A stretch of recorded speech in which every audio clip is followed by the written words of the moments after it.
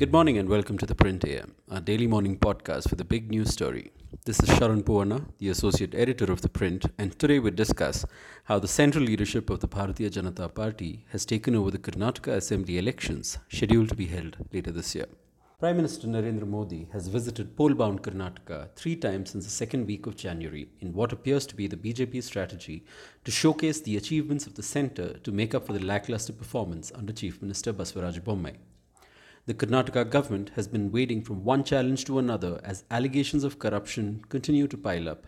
There has been an increase in communal politics, lack of development or welfare schemes, and bitter infighting, all of which threaten the BJP's juggernaut in poll outings.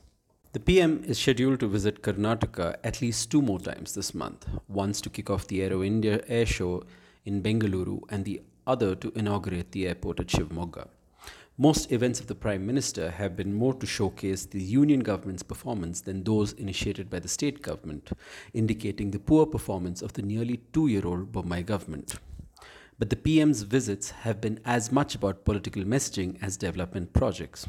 On Monday, the Prime Minister inaugurated the India Energy Week in Bengaluru, the HAL helicopter facility in Tumakuru, and laid foundation stones for the Jal Jeevan mission and other infrastructure projects of nearly 3,000 crores. During his speech, the Prime Minister dug into the Congress without naming the party over allegations of corruption levelled against his government in the procurement of the Rafale fighter aircrafts. That was then carried forward by the state BJP leaders who attacked the opposition to set the tone for the upcoming elections. Other union leaders like Amit Shah, JP Nadda, and other senior leaders of the party are also expected to increase their visits to poll-bound Karnataka, as the party is not leaving the elections just at the hands of the state unit. Karnataka is the only state in southern India that has a BJP government, while the party has little or no elected representation in other states. The party considers Karnataka as the gateway to other parts of southern India like Tamil Nadu, Kerala, Andhra Pradesh, and Telangana. Prior to the 2018 elections, the BJP had announced Lingayat strongman B.S. Yediyurappa as its chief ministerial candidate almost a year in advance, and subsequent efforts by the central leadership to win the polls, such as Modi's frequent visits, were only meant to supplement the state government's strategies.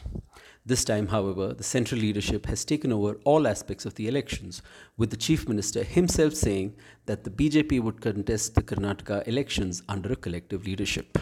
The BJP has formed the government twice in Karnataka but has so far not managed to secure a majority on its own and resorted to horse trading to seize power. This time around, the BJP is attempting to reach out to communities and caste groups like Vokkaligas and other marginalized communities through the Prime Minister to bolster its chances in the upcoming elections. The Prime Minister on January 19th distributed title deeds to over 50,000 members of the Lambani community, which form a significant chunk of voters in several North Karnataka districts of Karnataka. During his visit, he also inaugurated projects worth nearly 11,000 crore. The efforts by the Prime Minister is seen to supplement the Bommai government's decision to increase reservation for scheduled castes and scheduled tribes, who they hope will in turn back the BJP and not the Congress in the upcoming elections.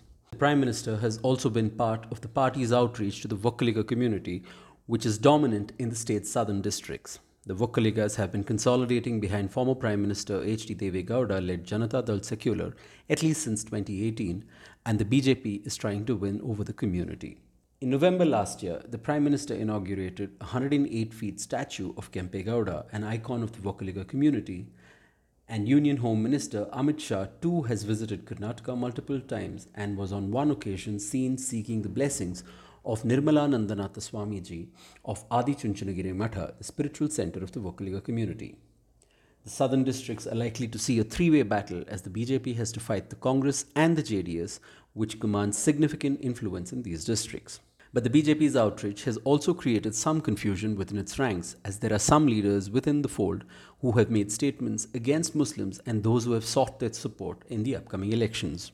Muslims make up for nearly 13% of the Karnataka's population, but have increasingly felt alienated under the Bommai government, which has sided with calls to ban them from doing business near temples, been embroiled in the hijab row, faced allegations of encouraging moral policing and providing compensation only to Hindus who were murdered and not others, especially in the communally sensitive districts of coastal Karnataka. Former Chief Minister B.S. Yediyurappa had a 15-minute long meeting with Prime Minister Modi on the sidelines of the BJP National Executive meeting in Delhi. He then made a statement that Prime Minister had asked that minorities be taken into confidence ahead of the state elections. This is in contrast to some of the other statements by leaders like K.S. Ishwarappa, who said that Muslims will not be given tickets by the BJP, and that of Amit Shah, who in a speech asked the gathering if they want to support a party that is building the Ram Mandir or those who glorify Tipu Sultan. Karnataka's electorate is known to vote for different power centers at the state and union. The state's volatile political history also shows that the same party has not retained power successively since the early 1980s. Bommai has not been able to get the growing infighting within his party under control, and allegations of graft continue to mount against his government, denting the party's image and its prospects.